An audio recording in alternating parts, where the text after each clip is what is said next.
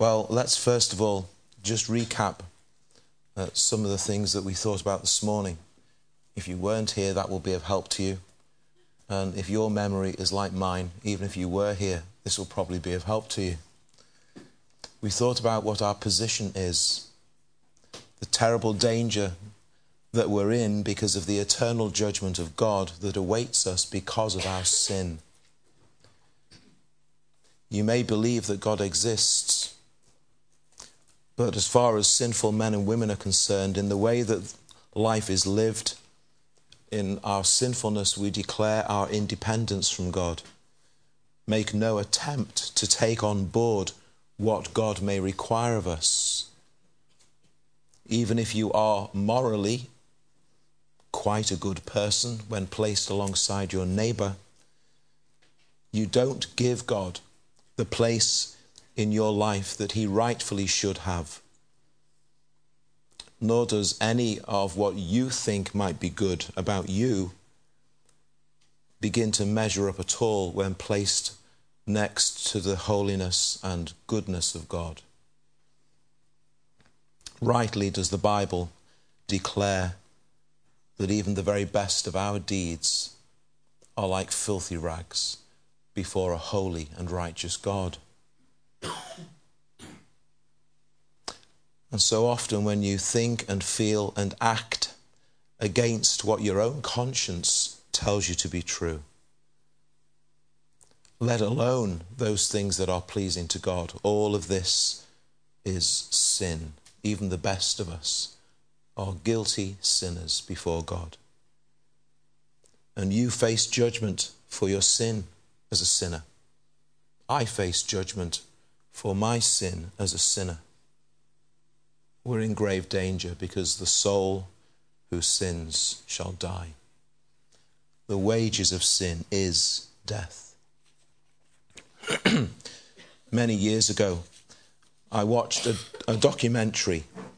The former Labour MP and Prime Minister, Jim Callaghan, and he was recalling a meeting that he had with the Northern Ireland MP, Ian Paisley. Some of you will recall this. I've mentioned it a few times over the years.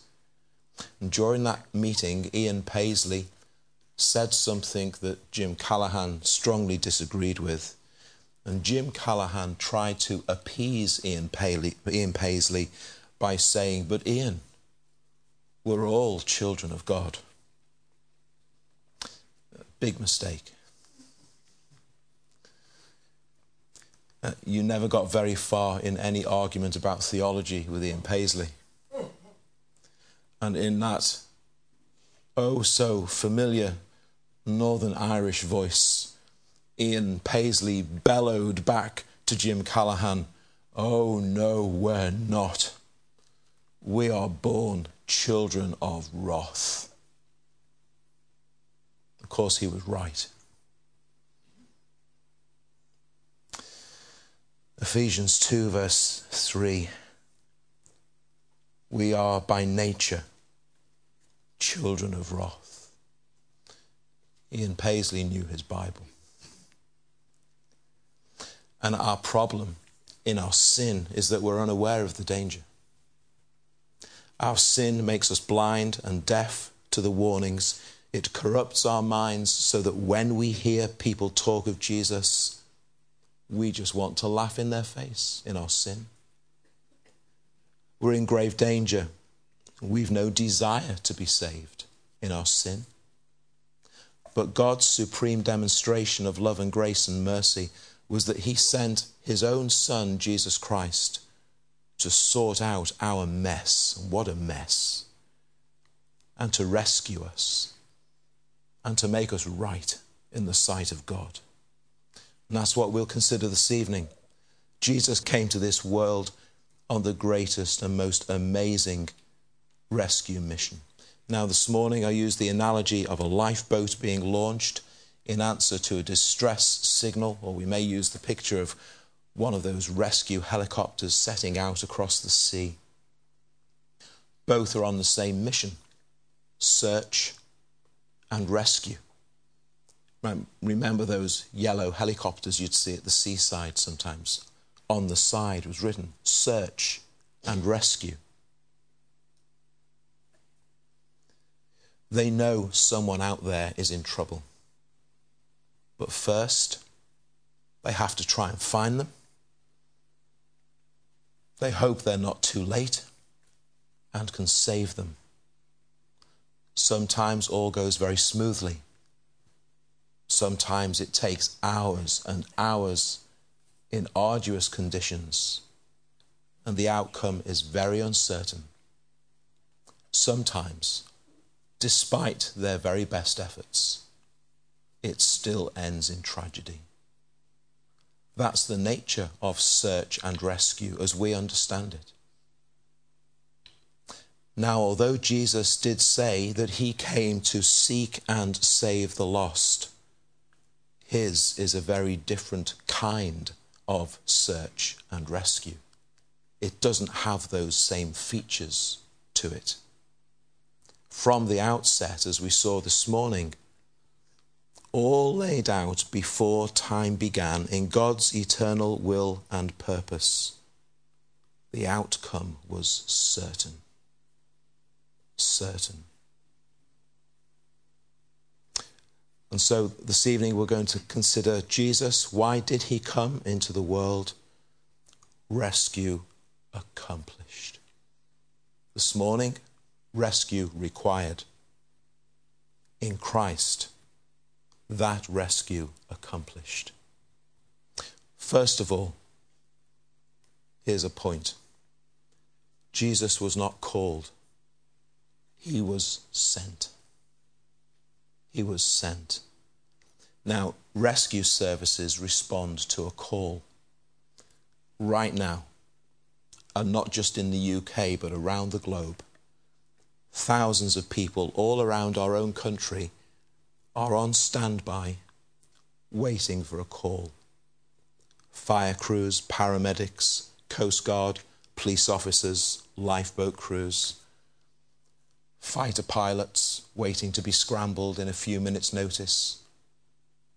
Somewhere out in the deep blue sea, nuclear submarines, armed with goodness knows what, just waiting for the call that hopefully will never come. They're all out there, just waiting for the call. Jesus wasn't called from down here. Jesus was sent from up there. That's the difference. Now it's true, we are to call upon him. And thankfully, God hears us when we do. But as we saw this morning, even before the Creator laid the foundation of the world, he knew and had decided that he would be sending Christ into this world.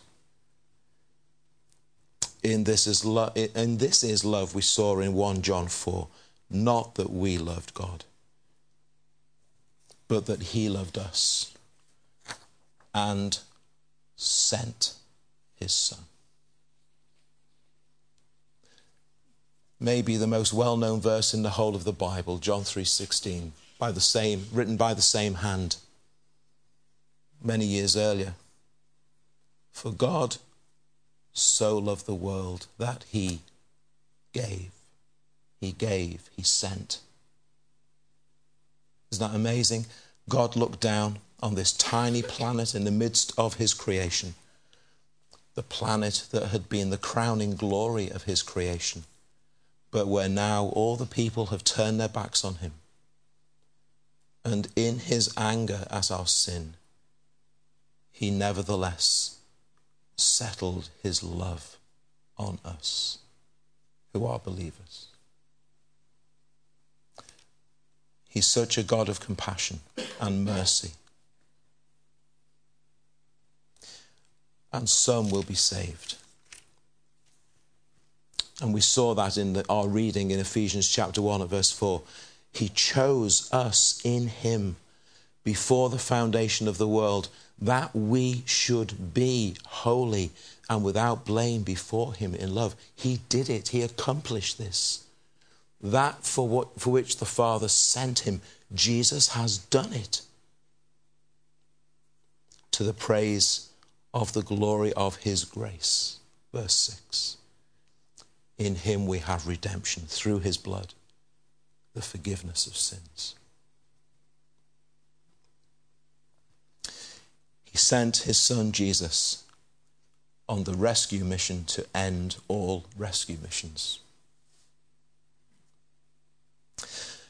And Christ's coming into the world was not so much search and rescue as known and rescued.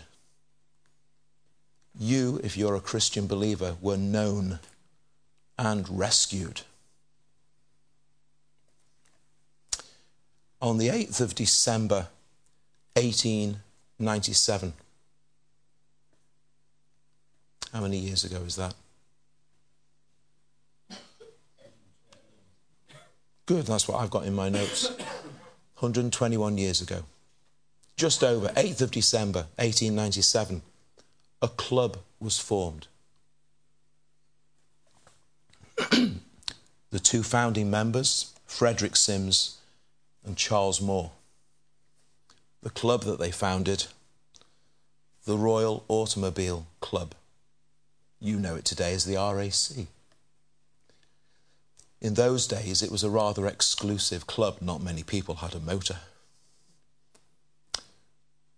And that side of the club actually still exists, and it's still pretty exclusive. But from that sprang the rescue service that you all know. You've seen their orangey yellow vans all around the road. Now, wouldn't it be strange if on the 8th of December 1897, Mr. Sims and Mr. Moore produced a list of every motorist they were ever going to help or rescue in the next 121 years, up to today? Well, that would be ridiculous, you say. That's preposterous. How could that possibly be? How could they possibly know who they were going to save and rescue?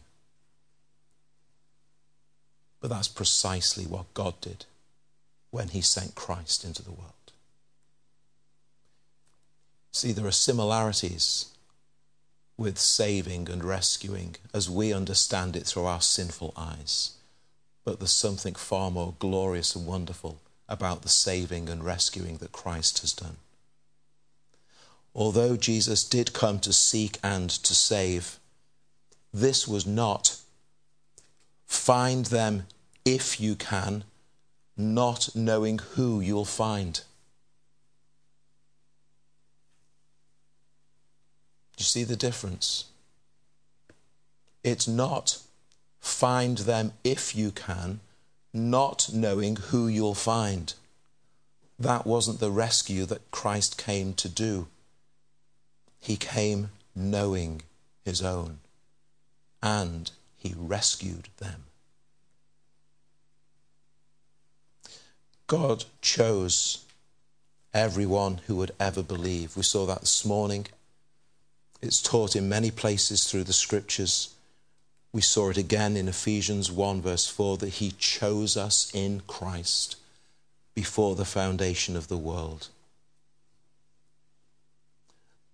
God, as some people suggest, God did not look into the future to see who would believe and then choose them. He chose them in order that they might believe. It's because they were chosen that they have come to that place of belief. Remember what our problem is. We can't even see that we need rescuing in our sin. If Jesus were just some kind of celestial RAC man, he'd be sat in his heavenly lay-by waiting for a call for a very long time. because no one would call him. At least, not for salvation. Because the ruin that our sin has brought to us means that we never would call him, not for salvation. We don't have the desire or the inclination in our sinful nature to call out to him for that. Now, we might call out to him if we're in a bit of a fix. We got ourselves into a bit of a pickle, to see if he can sort out some particular problem or difficulty that we're in.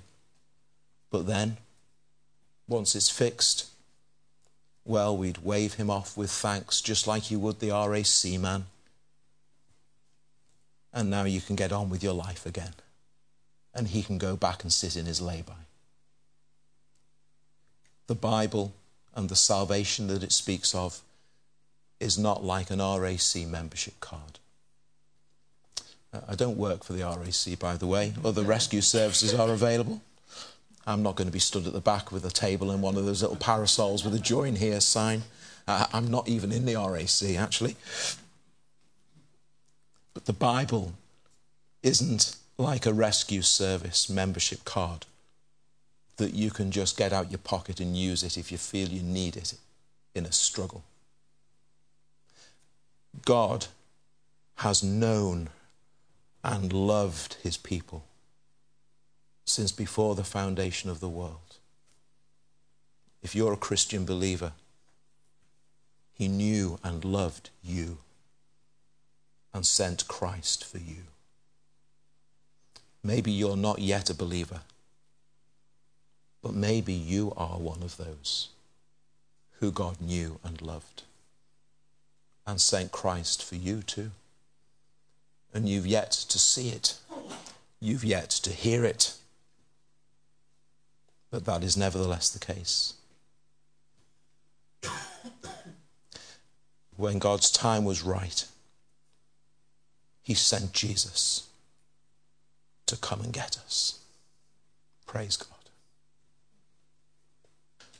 So, it actually isn't search and rescue the way we think of it. It's known and rescued. Number 3, it's not search and rescue as we think of it. It was death and rescue. Death and rescue. Imagine a fisherman out in Liverpool Bay and a storm breaks and he gets into difficulty, so he gets on the radio and calls for help, and the Coast Guard reply. And the guy on the end of the radio at the Coast Guard station says to him, "Yes, everything's in hand. You've already been rescued." He says, "What? What do you mean I've already been rescued? I'm nearly drowning out here." That would be a strange conversation. What do you mean you've already been rescued? Our understanding of rescue is limited to our earthly experiences and always works the same way. I'm in trouble. Someone sets out to save me. If they manage to find me and recover me, then I'll have been rescued in the here and now, in my present experience. Did you see that sailor last week whose boat capsized and the mast had broken in the middle of nowhere in the South Pacific Ocean? Did you hear the recording of her voice as she asked for help? Did you hear the recordings of her voice as she was waiting for help? Did you see the photograph of her being winched up from her broken little yacht onto the deck of that Chinese ship that had gone to her aid? Did you see her throwing her arms around her mum when she stepped onto dry land? Did you see how much more her mum threw her arms around her? At what point did that lady consider herself to be rescued?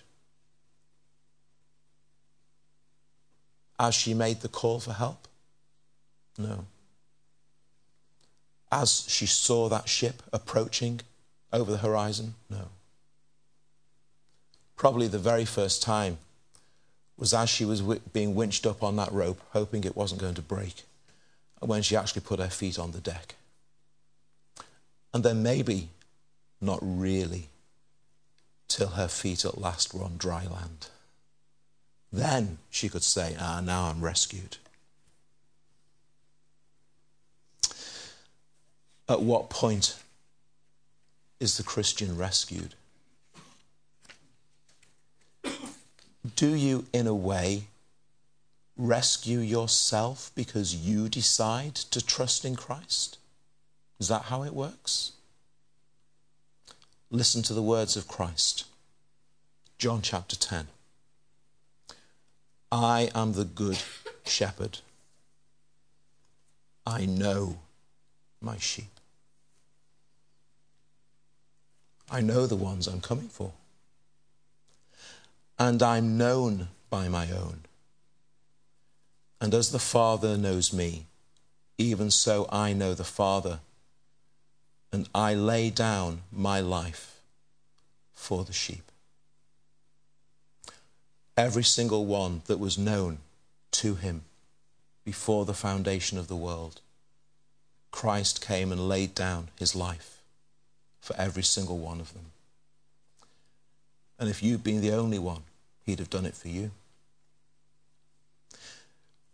In the book of Hebrews, we have a wonderful phrase that's used about the Lord Jesus Christ, that he died once for all. He died once for all the sheep. 2,000 years ago, the rescue actually took place. If you're a Christian, you were rescued 2,000 years ago at Calvary. 2,000 years ago, the rescue was actually accomplished. Paul would say that we died with Christ. I've been crucified with Christ, he said. It's not me who lives anymore, but I now live in him. And as Christ was raised the third day, we've been raised with Christ. Because he didn't just die, he rose again. That's a very important part of the gospel message also. The danger that sinners are in, Jesus put himself in their place at Calvary. The judgment that sinners are under, Jesus bore God's judgment as their substitute on the cross. All the anger of God over sin was poured out upon Christ. And he knew he was going to do it even before the first day of creation. All the punishment that sinners deserve, Jesus received. The death that sinners should die, Jesus died. And Jesus died as the substitute for sinners so that you no longer have to. And for all those for whom Jesus died, the slate is wiped clean.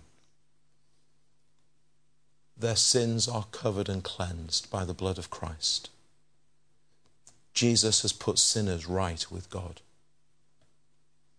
2,000 years ago, Christ's rescue mission was completed as he hung on a Roman cross and cried out, "It is finished."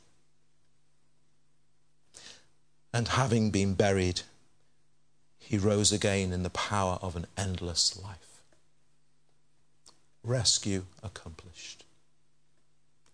There's one final little closing chapter yet to take place when he returns to take us to be with him in glory forever. But that is as certain as all that's been accomplished already at Calvary and through his resurrection. But you might have a very significant question going through your mind. So, what about me? Did Jesus rescue me? That's a really important question to consider. Actually, there's no more important question to consider. Did this Jesus rescue me? Jesus said, again in John chapter 10, but a little bit later on, "My sheep hear my voice. I know them, and they follow me. Here's the thing, you see. Christ's sheep hear his voice. Those who were deaf are given hearing. Those who did not have the ears to hear, by the work of God's Spirit, are given the ears to hear. And they hear the voice of Christ. And one of the most humbling things that any gospel preacher can ever contemplate is that as he speaks, there's another voice speaking. And people hear it. Because Jesus said, my sheep hear my voice. I know them and they follow me. So you might be wondering, well, what about me? Did Jesus rescue me? Well, I have a question for you. Have you heard? Have you really heard what Christ is saying?